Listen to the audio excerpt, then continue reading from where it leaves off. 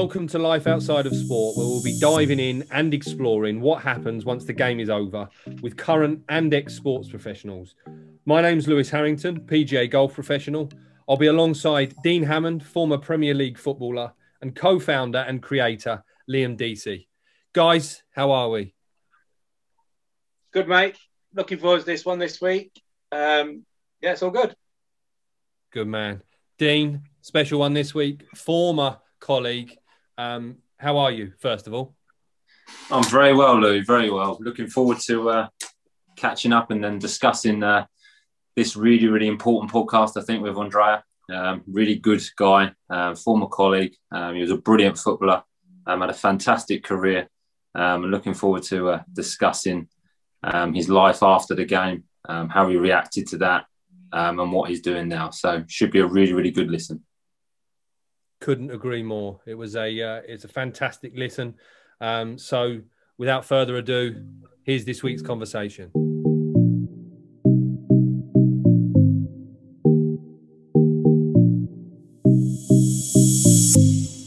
Anyway, mate, thank you for joining us. Really, really appreciate it. I know you're a busy man with everything that's going on at the moment.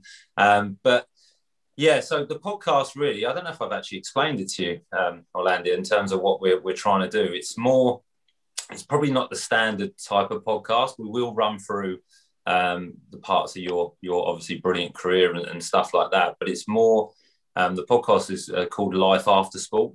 So it's more the effects and the feelings and emotions that we all go through once the game finishes. And you know, do players prepare for that? Are they ready for it?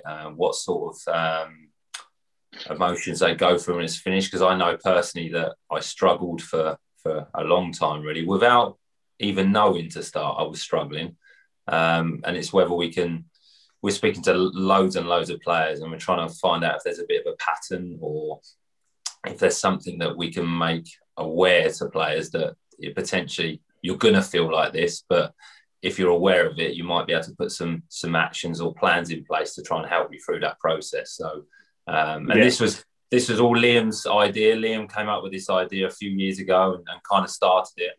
But because of lockdown, we've kind of kicked on and we all kind of met and introduced to each other.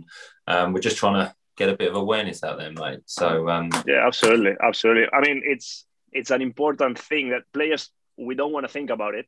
Obviously, we know the career is so short, but we don't want to think about, you know, when it comes to an end. And it's so common to have players with, struggling with the transition from playing to actually the real life, because now we got years to come with what I call it a real life, and you got to be ready. But we're not. When we retire, we're not ready. No. And obviously, it is difficult to cope with it. So it's a great idea to talk about it, man. It's always good to open up and obviously show how you feel, because even myself, I've always tried to hide my feelings, trying not showing weakness to the others, and for me it's a big mistake. So Louis will kind of run the interview. It's a chat, mate. It's nothing. I was going to say crazy. We can take it from there. Andrea can run the. Andrea's the expert. So I'll just come in, and Liam will come in just with pointers. Maybe I might come in with some experience of my career and feelings, and we'll just have a good chat, mate, if that's okay. But Louis will lead it. Brilliant. Is the connection okay? Can you hear me well? Yeah, really good. Perfect. Good. Perfect. Andrea, thank you very much. It's a pleasure to meet you. It really is. And just to reiterate what Dean says there, an amazing career. And as I say, thank you. Appreciate your time for jumping on, mate. But no, thank you. It's a pleasure, an absolute pleasure. Thank you. And just take us back to the very, very early days from where. So you're now living back in Barcelona, yeah? So yep. Was that where it started? You was born there and then moved away, or how did the football come about, Andrea? Why football? Yeah, I was born here in Barcelona from Italian parents. So I obviously went through the academy at Espanyol, which is the second team of the city. And then I moved on and played for Alaves in the Basque Country for 3 years. And I was lucky enough to sign for Barcelona for 2 years for the reserve team, and obviously those were I always call it like the university of football. 2 very important years for me to actually know if I was good enough to make the next step into professional football, and where I was tested every single day, and where it was actually difficult at times, but after especially an initial spell where I struggled, I embraced it, and I enjoyed playing for such a big club. I made my debut with the first team, and it was an unbelievable experience. But it all started in Barcelona with Espanyol, a 3-year spell with Alaves, where I made my professional debut with the first team, and then signed for Barca, where I played for 2 years, and obviously made my debut in La Liga the season that the club won the double, when Ronaldinho was here, Samuel Eto'o, and this type of players. And obviously for a player born in Barcelona to play for the local club, and especially in a season where things were going great, where the Champions League was won finally against Arsenal, by the way, in Paris. It was obviously an enjoyable experience. Amazing. Andrea, was it always going to be football then? So was it from your parents from the real early days, or was there any other avenue for you, or was it just focused for football? No, not really, because I never felt I was that good at it. And to be honest, I was kicked out from Espanyol when I was 14 because I was too small.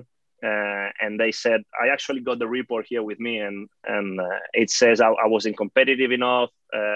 Obviously, basically they were saying, if you look for different sports or a different way of living, do it, because you don't have a future in football. So I never felt I was that good. And my parents always made sure that my education was right. Make sure I was studying. I was getting my degrees in school, and I always thought about a plan B. Football was there because it was my passion, but when I actually felt I had a chance to be professional was when I left home and went to the Basque Country and played for Alaves. This is when I thought, well, maybe I can have a chance, but I still. Was studying at the university. I was studying a law degree. I wanted to be a lawyer, and now I think about it, and I was crazy when I was 18. I never want to be a lawyer now. But this was sorry, guys. No problem. Sorry, guys. This was my plan B. Obviously, I always had it there because football. I knew how difficult it was, how difficult it is. Actually, to be consistently good, it's actually easier to get there and make your debut. Sorry again, guys. Sorry. No, it's no problem.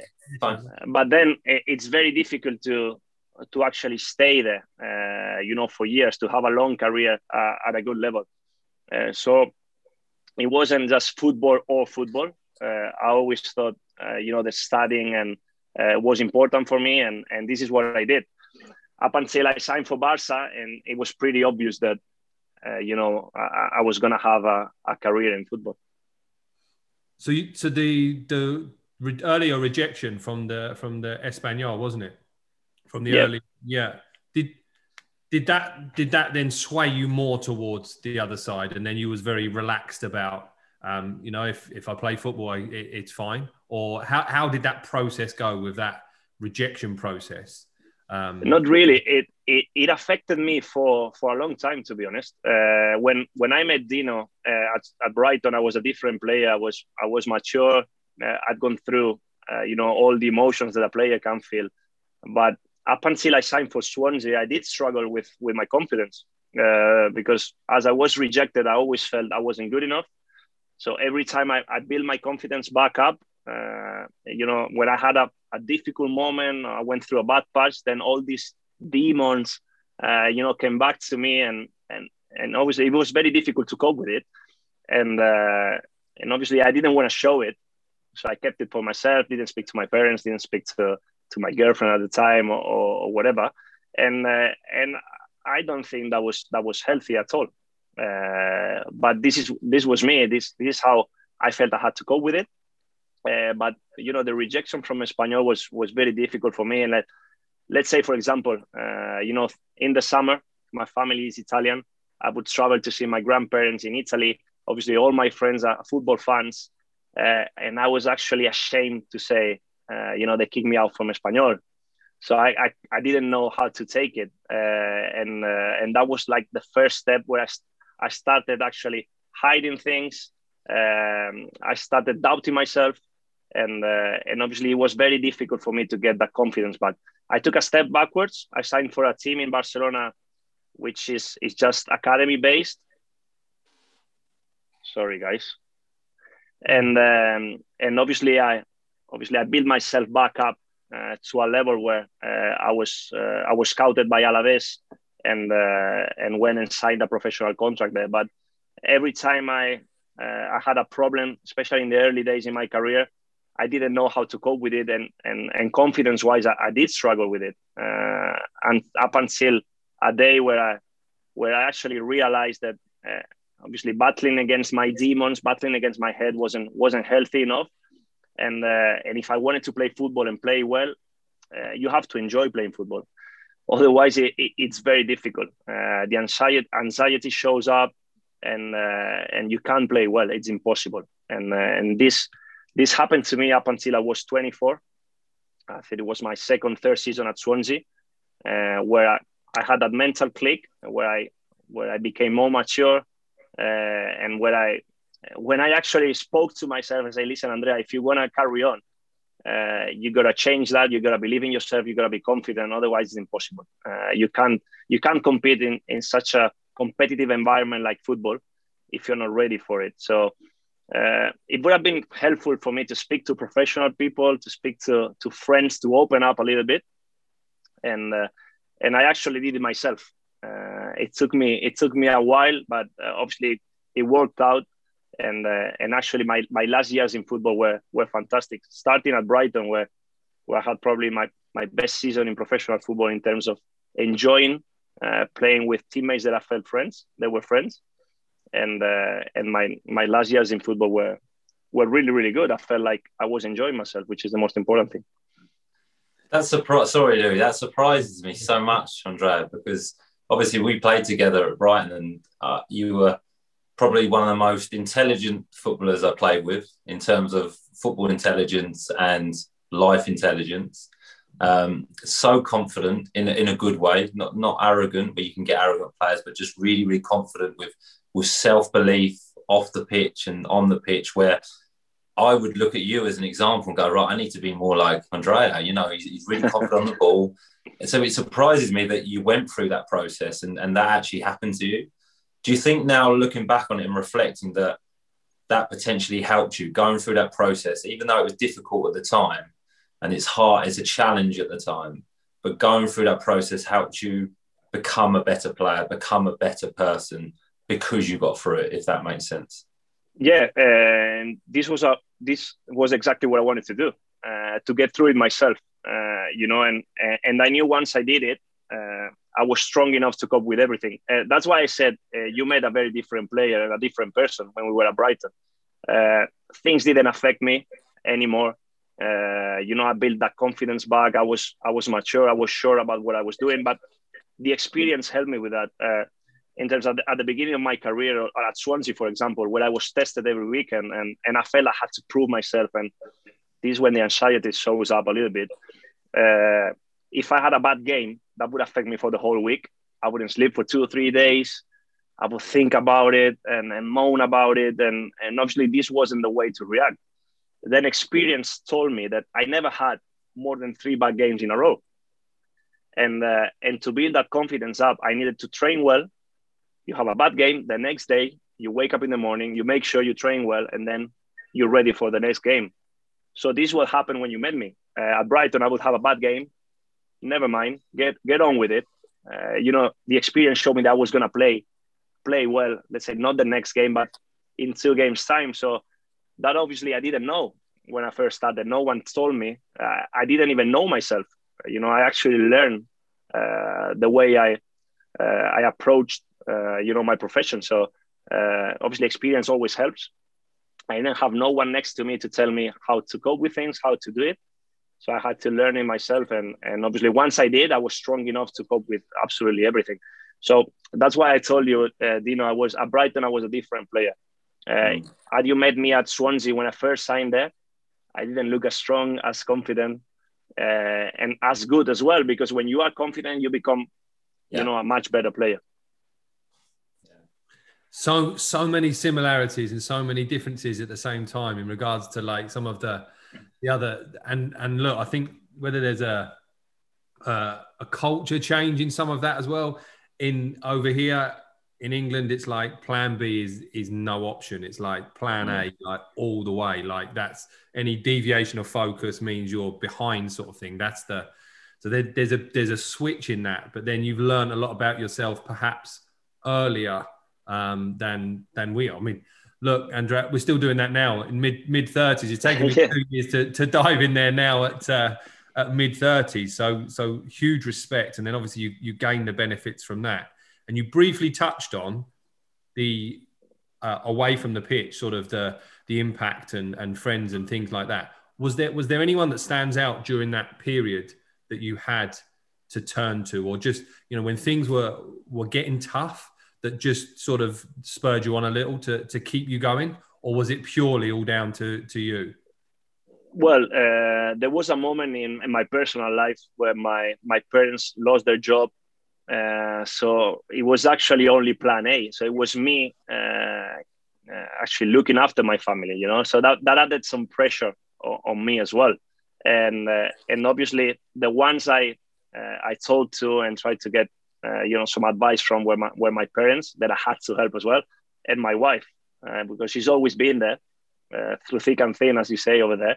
And she paid the price for it when the disappointments in football. There's ups and downs. There's more downs than ups, actually. But the good moments are that good that you just grind and keep going because you want to enjoy those moments once again. And especially my five seasons at Swansea, where I got injured a lot, where people thought I was fragile. Where people thought, well, he's all right, but he's not good enough to play in the Premier League. Where I played well and then didn't play for 6 games. When you're out for months with a knee injury and no one talks to you, these are moments where you need someone to talk to. And obviously my wife has always been there, and she's been crucial for me. At times I didn't want to show her like how frustrated I was or how sad I was at times, because obviously she had to take everything. But with friends, I'm lucky enough to have really good friends. But it's something that I've always had. I don't want to worry, the people that are close to me. So I didn't want to tell them I was suffering or I was struggling. I always try to show the positive side of it. I'm playing football. I'm in the Premier League, for example. I can't complain. I can't be complaining because I'm not playing, because I'm injured or whatever. I'm lucky enough to actually try and be positive. So this has always been my mentality. Sorry, Andrea, does that almost make it worse when you're in their moments? The only reason I say that is because I think about something away from when you're in their moments where you feel down and you almost tell yourself, I've got nothing to feel down for. My family's healthy. I've got a job. I've got this. I've got that, which almost has the reverse effect on it. So you that process where you're feeling like that, but you're telling yourself, I shouldn't really be feeling like this. I'm in the Premier League. I'm flying. Did it have that effect where you're like, and then as you say, the demons? That's it. Like the demons are in full flow. Yeah, it does. It does actually. You're actually confronting yourself all the time, fighting against yourself. You don't want to be.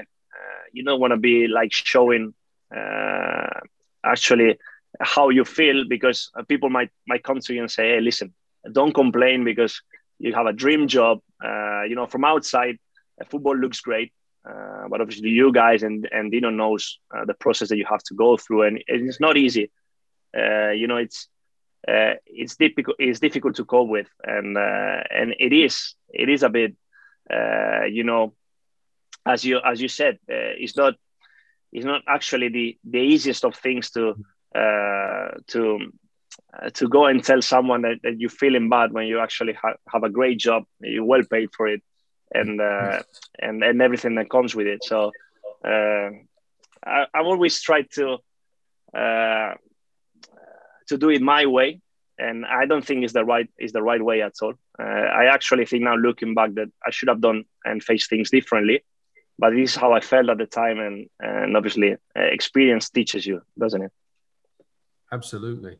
Would you looking back in their moments? Is a really difficult question, and look, one of the reasons I think while we try and share the story, and it's amazing, but how could you make that a little better if you were to look back and, you know, let's go back and the 20-year-old version, the 20-year-old version of yourself, how would that assist? How could you assist that, do you think? Or what would you potentially do differently? I mean, of course. Knowing what I know now, what I know now. Yeah. Well, knowing what I know now, I would have done things differently. I would have faced the problems, let's say, reacted in a different way in terms of, the thing is, when I made my professional debut, that was at Alaves. It was a difficult dressing room, big wages, big egos. I played in the same position as the club captain. When I made my debut, it was left out of the squad, and obviously I didn't have any help in that dressing room. So I would have certainly done things in a different way. I would have actually faced the problems, and the thing is that I kind of hid.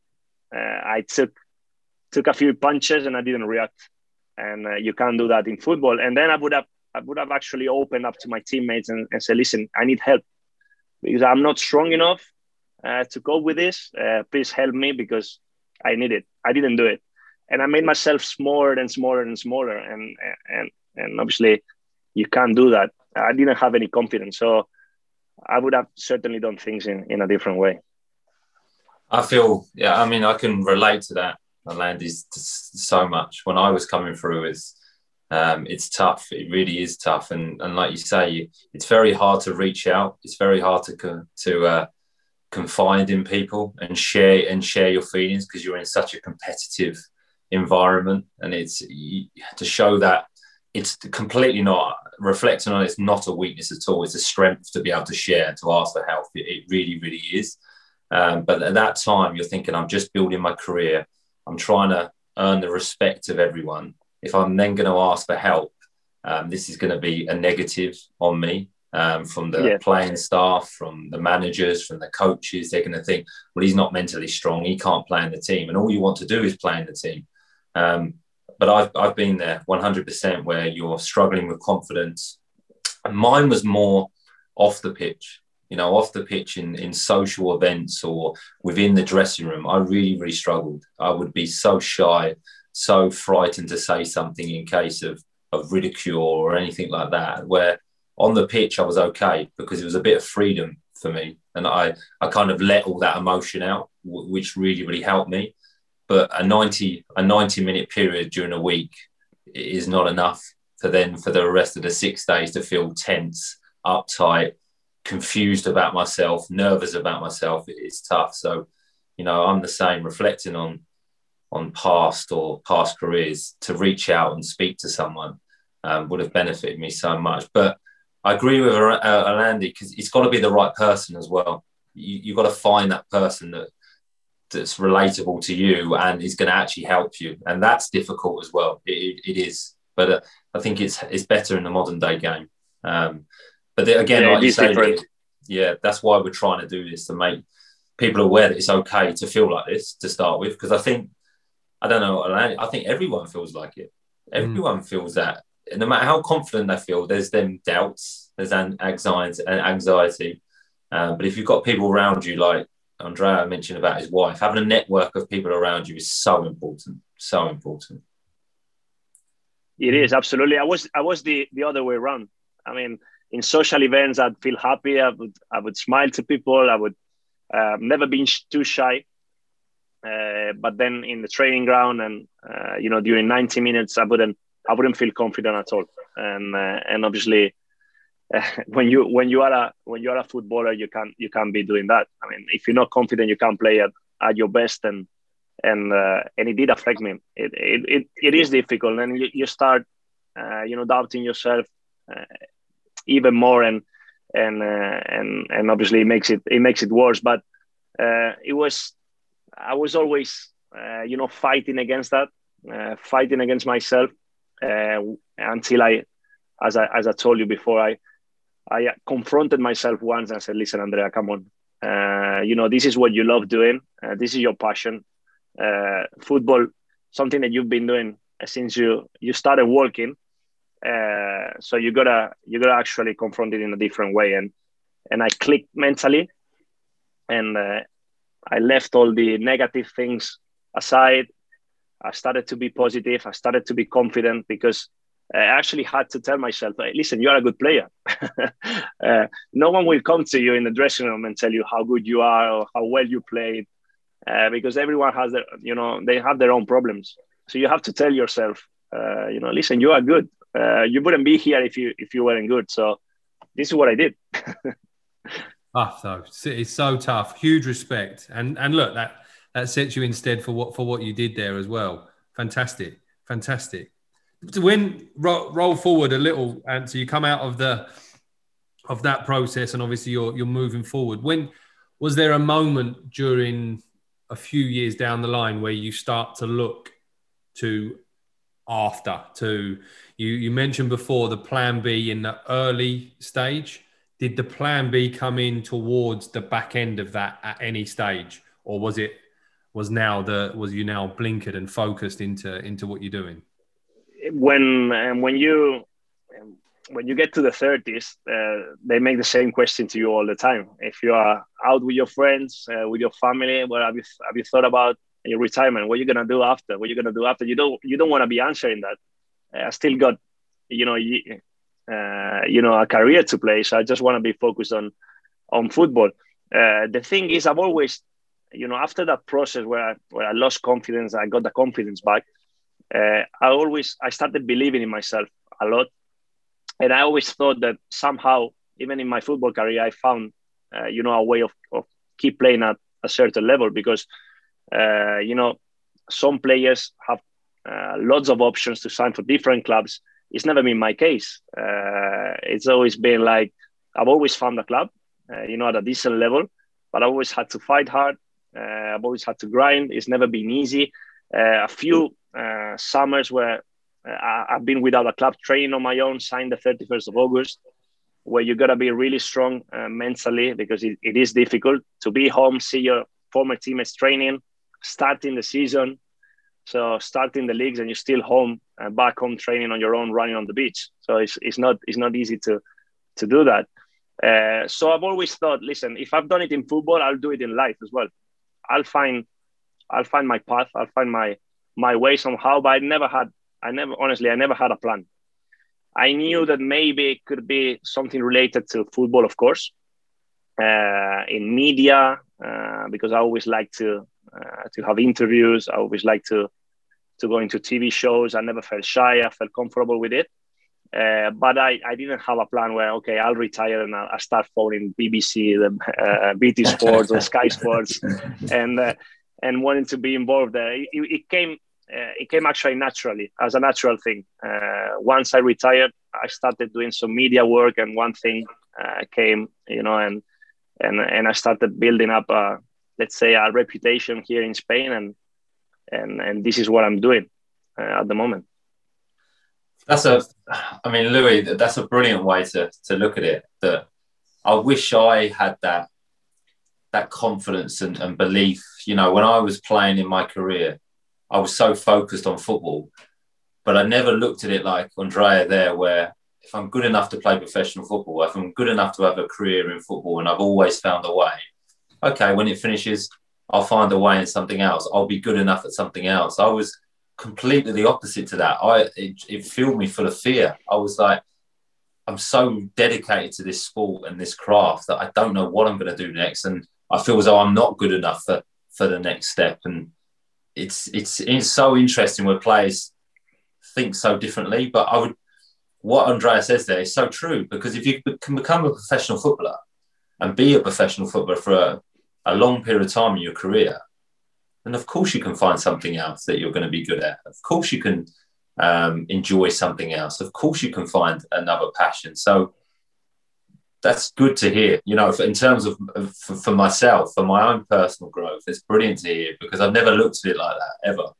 Some of them life lessons you're sorry, and some of them life lessons you're experiencing, the both of you are you know, the early rejection, the going away and sitting with your own thoughts over and over and battling and overcoming and relentlessly drive forward, is like quite possibly the best life lessons you could take into life anyway.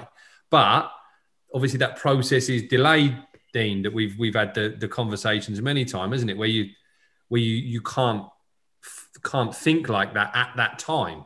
It's like if we'd have had this conversation 18 months ago, and Andrea gives that sort of advice, you may go, oh yeah, actually you're right, you know, whether that's the case or not. But when you think about it, and the conversations we've had for a long time now, there's so many life lessons that you've and to a massive extent, you know, 10, 15 years, from maybe longer, 20 years of just relentlessly grinding over and over, regardless of what knockbacks you get. So yeah, no, sorry, I don't carry on. Sorry, mate. No, but no, it's true. The thing is, when they tell you it's over, and obviously in my case, I'd been in India for 6 months. It was a difficult experience that I would do it again, because as a life experience, it was different, but it was refreshing. It opened my eyes up a lot, and I saw things I never expected I was going to see. So I would do it again. My family stayed in Spain. Obviously, they didn't come with me, and I managed to get a club in Italy. I didn't pass the medical. I got a heart problem, and they tell you it's over. So you walk into the dressing room, you get your boots, you close the door, and you're not going to open it ever again. And you feel like, woof, you do feel a little bit, obviously, empty. And actually, I wouldn't say I panicked, but it's okay. For a few minutes, for a few hours, you know, I had to say, well, Andrea, now the real life starts for you. But just get on with it, man. Let's face it. And then, obviously, it was a bit shocking for us to find out I had this heart problem. And my wife traveled from Barcelona. We went to Rome to have this, you know, all the tests. And then the doctor said, listen, your ECG is really bad. It's worse than Astori's. He was the captain of Fiorentina that passed away. So you've been lucky enough to be where you are. You've got 2 daughters. This is it. So obviously we cried. But I cried not because I had to retire. I cried because I thought about my daughters. And fucking hell, what if something had happened to me? You know, without knowing that I had this problem. And this was the frustrating thing for me. And we walked down Rome with my wife, and she traveled back to Spain. Once she landed, I called her. I said, listen, no worries. I'll be back in a couple of days. I need to sort my stuff, my things here in Italy. Don't worry about me. I'll be fine. She was working in Barcelona. My daughters was going to school. Now it's me who actually have to adapt to your life, because they've been following me for years, and I've been moving and traveling around, and they've always been there. So I didn't want to do that again to them. So it was actually me going back to Barcelona and finding my way of living. And this is what I did. I went back home and listen, let's start. What's next? that was my approach. That was my mentality. Orlandi, did that experience help you? Because it was final. There was no regret. There's no thinking I could continue playing, or why am I not continue playing, or I want to continue playing. Because we speak to a lot of footballers, me included, that I walked away from the game for many different reasons, but I chose to walk away from the game. Now, I feel a lot of guilt towards that now, but at the time, it caused me a lot of pain, because I was having to fight with that. With your situation, which is so tough to go through, obviously it's crazy, you know, with having a heart disease and thinking that it could have caused you more problems during your career. But just having that situation where it was final, and you're rubbing your hands together and going, I've got to move on. There's no choice. I've got to move on now. There's no looking back. It's not the right word. I don't know if I'm explaining myself, but did it help? No. I understand what you say. I understand your point, and it actually helped me, of course. At the time that there was no plan B. I didn't have the option to have an operation and keep going. I was 34 as well. I played what I had to play, and it did help. But I always, in the let's say in the last years of my career, I always had this saying that I'm not gonna leave football. Football is gonna leave me. I always thought there was gonna be a moment where my summer, was gonna go past the 31st of August, where no club was gonna ring me, and then I had to accept it. And I know many players that don't accept that, and I got friends now here in Spain, for example, still waiting for a phone call that they haven't been playing for a year, and I keep telling them there's life after football. You gotta find a passion. You gotta find something that you really like, because I'm sure there's something that you like doing, and then go and try to do it. So yes, I understand your point, and it's actually a really good point. It was listen, you gotta stop playing, and I had no choice, and it in a way it did help me. It did help me.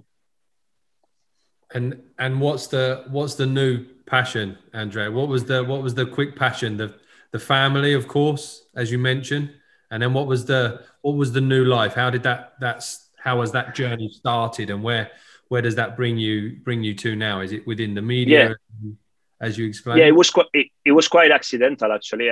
Obviously, when I got back here, the press here in Barcelona, there's a TV program when they called me for an interview, and they asked me to stay for the rest of the program. They liked how I talked, and they said, listen, what if you come back next week? Came back next week, and then the next one, and then the radio phone, and what if you come and actually talk about Barca and the Champions League? And then this is how I started. And I started with La Liga TV, and doing La Liga in English for the rest of the world. And this is something that I really like. And then and now I actually have to reject things because I have no time. Honestly, it's crazy. It's crazy, but they called me from DAZN last week. I can't do it, so I don't have the time. It's Barca TV, it's La Liga TV. There's the Evening Standard. I got a weekly column about La Liga as well in England, and I love it because by the end of my career is when I started to be more analytical. I started to understand the game better, and I love analyzing the game, and it is something that I'm really passionate about. And I like doing, and I also do scouting for an agency. When I got back here, a friend of mine, a really good friend of mine, I know him for 20 years. He was working for Antoine Griezmann, the Barcelona player, and they built this agency around him. And he needed someone, let's say, in the football department, someone that would analyze games for the players, would talk to young players and advise them. And I met Antoine, and I loved the way he spoke to me, and we started working together. And this is what I do as well. So I just watch football all day, which I love doing, and it's very rewarding. When you talk to a young player and you can tell him what you've been through, you can actually advise him because you've been there, you've been where he is at, and you can tell him, you can actually put the stones away from his path and try to make it easier for him. And when they listen to you and when they feel the benefit from it, it's really rewarding, and I love doing it. So you almost become, like we mentioned, the person. Is that sort of the vision, perhaps, or the feeling towards that? The person when you were going through them points that you could have to turn to assist you in them bits where you're struggling. Does that fill you with? Is that what the process is like? I'd imagine that's a good feeling, similar to what we try and do on a small scale at the moment. Yeah, absolutely. I'm the person, or I'm trying to be the person I would have liked to have, when I started my career. So the person to talk to actually open up and show, because we are weak at times, and we go through moments where we don't feel confident enough, and where we don't feel we're good enough, and it's very healthy to actually talk about it, man. There's nothing wrong with it, but I didn't feel like that at the time, and obviously when I recognize that in a player, because I can feel it straight away. The way they talk to me, the problems they have, I can see myself in them at times, and I know what they're going through, and obviously what I try to be is really close to them and try to help them. And we've had I can tell you a story about a player where it was at Lazio in Italy, and when I started working with him, it was all over the place, and the club weren't happy with him at all, and he wasn't doing the right things. And we started working with him, and he didn't make his debut. He made the bench the other day against Juventus and in the first team. And like for me, it's like making my debut. I had the same feeling. I felt so happy. I was emotional as well, and I think that it's a great job to do, and I love doing it. Andrea, is that when you're advising them, is it technical? Is it the technical side of the game? Is it emotional side of the game? Is it about their personality? Is it all about football, or is it everything combined? So to where you'll see something and that, okay, they need to work on this, which will make them a better footballer. Yeah, it's a bit of everything, Dino. We look back at the games as well, and as I said, I love to analyze them. I talk to their coaches to see what they want from them. Otherwise, it would be counterproductive if I tell them to do something and the coach is telling them to do the opposite. It wouldn't work. But they ask. What I love is like they tell me what did you eat before games, so things like that. These small details that I love telling them. With my experience, what it worked for me. It might not work for them, but it's actually a good piece of advice, and it's everything. The mental process in football. I give a lot of importance to the mindset. I think it's 70-80% of the success of a player. Yeah. And obviously when they tell me the problems they're going through, because I know I've been there, I can actually tell them what worked for me and what I would do. But at the end of the day, it's about themselves. They are the ones making the decisions, but I'll always be there trying to give them good advice. Do you think you get more buy-in because you've been there and seen it and done it? Yeah, I think actually when you speak the same language, to a footballer, to have someone that knows exactly how the grass smells, I love to say, it's important. They recognize that and they like it. And because in my playing days, I used to look at everything. I used to listen. I was very aware of things. I love to learn from my teammates. I can tell you exactly how Dino played, for example. So I loved it and always tried to learn. I think that I've got enough experience and know-how and knowledge, to give those advices to young players. Fantastic, mate. Really good. Really, mate, it really is. It's the other clubs you mentioned, like they're the talks with the coaches, and we had a conversation with a psychotherapist over here who's trying to work with sports clubs, and he's working with Oxford, isn't it? So he's in with Oxford United now, but obviously the people he is working with encounters that massive barrier as to which coaches are going to allow someone to come in and have the conversation with the players. So is there that barrier up? Is it the coaches that are coming to you, the players that are coming to you? How does that process work? Well, some coaches won't talk to you because they see you as a threat where, I'm not an agent. I'm just trying to help the players. And I understand it. So, and some coaches do. They see the benefit from it. You actually taking, some of their jobs off. Like they don't need to work as hard on a player because I'm actually trying to help. And for example, I told you the example of this player at Lazio. The work that we've done is great. And when you tell a player something and then he does it on the pitch and it, exactly what you told him happens, this is when they start believing in you. Yeah. And this is what I like to do. But yeah, clubs are a little bit, they don't like it. I've only worked once with a sports psychologist, for example, and but it was more like a group thing. And when I was at Swansea with Brendan Rodgers, where this guy came and gave us a few tips about breathing, about vision and things, and how you had to actually cope with disappointments and stuff. It did help. I thought it was useful.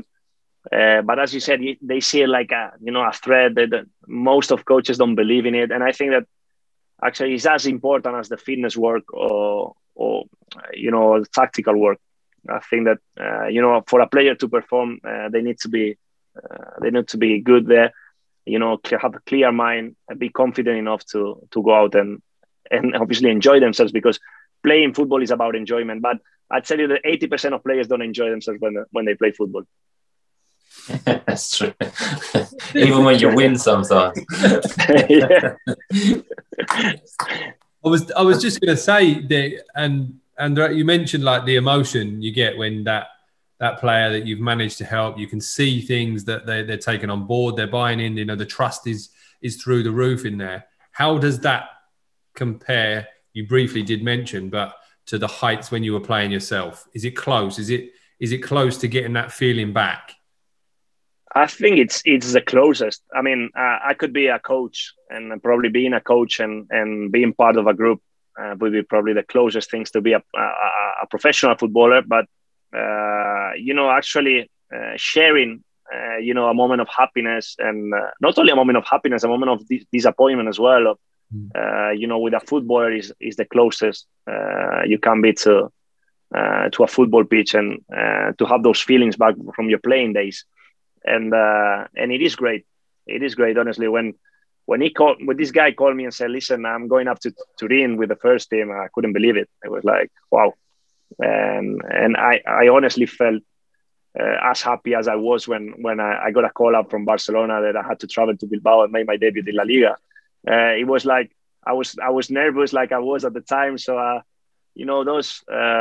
had similar feelings. It was brilliant. It was brilliant, and I'm hoping for more. I mean, I'm obviously with some of the other, some of the other guys I'm working with. Hopefully, we'll get more of it. It's brilliant to see, mate, that you're so happy. It's great because it's just fantastic, and I think from you having that, you feel as though you've got purpose. You've found a second passion. You've had a fantastic playing career. It was a pleasure to play with you. It honestly was. And like you say, I learned so much of you being a midfield player, but I'm learning now from yourself now, from you feel as though you're beaming from what you're doing, loving helping others, passing on your experience. It's brilliant to see, mate. It really is. Oh, thank you, Dino. Thank you very much. I mean, I said it before, and obviously I'm gonna say it again, because I don't know if you were recording it. But I knew how important you were for me as a player when we played together, but I realized it when we didn't play together, and looking back at the games. And it was great to have you there, man. I always felt protected when you were playing with me in that midfield. and listen, if you have the chance to watch those games, we were a great team. We were a fantastic team. We were very unlucky not to go up that season, because we had everything to actually stay in the Premier League for a long time. It was an absolute pleasure, Dino, man. The atmosphere there was brilliant. The mix we had between the English players and the Spanish players, it was fantastic. And having the lovely stadium, but having the normal training ground, that was good as well. the real mix where you have the luxury and then it bring you down to earth. But it was great. It really was. It was one of the best years of my career, the most enjoyable years of my career. It was fantastic. It really was. Great memories from that. And it's been great to speak to you. Absolutely. Really has. Yeah, absolutely. Thank you, Dino. Thank you. Absolutely fantastic. Thank you so much. Andrea, what about the young English players? If we've got some young English players, can we send them your way as well? Yeah, of course. I'd love to work with. There's a lot of talent in England, and I always felt that there was so much work to do with the talent there is over there, and I think that things have changed. When I first signed, I remember I was getting my coaching badges where I was at Swansea, and I saw how they worked, with the under 14s, 15s, and I thought, oof, the miles away from it. And now going back, I was at Birmingham, before COVID, and I saw how they were training in the academy, and it was completely different. So you can see that things are, at the moment that they're doing it in the right way. because with the talent you've got over there, the national team should be winning European titles and should be challenging for the World Cups more. And I think it was all about the way they were developing the talent. But if you think about the Sanchos, the Rashfords, Greenwoods, you've got so many good players over there that I think there's some good years for England to come. It does feel that. It does feel that way. Hopefully, Andrea. But you got a lot to live up with the Spanish. That's for sure. But, look, honestly, it's been fantastic. I've non-stop writing, and there's so many quotes as well. And whether we'll get them up. We'll get them up on there. It's fantastic, mate. It really is. Absolute pleasure. Wish you every single bit of luck going forward. Thank you. Hopefully we meet again soon. It's been as soon as they allow me to travel up, and they gave me a visa now. With Brexit, what happened there? I should be fine. If I'm coming up for a couple of weeks, I don't need a visa. So or Andrea, we can relive Dean Stag do, because I asked him before if he'd been to Barcelona, and the last time I think he went was on Stag do. My Stag do once. I've been to Barcelona. Yeah, I was telling Louis I got asked. I got escorted out the Nou Camp. I got asked to leave. Wow, Lino. What did you do? I was in fancy dress, put it that way. It wasn't my most impressive moment, I must admit. Well, listen, you're going to come back, guys, as soon as it's safe to travel. And then I'll be coming up to the UK, so I'm sure we'll meet personally. Awesome. Andrea, thank you, mate. Really, really appreciate it. Thank you, guys. Thank you very much. Cheers. Take care. Bye. Take care of yourself, mate. Cheers. Bye. Take care. Bye.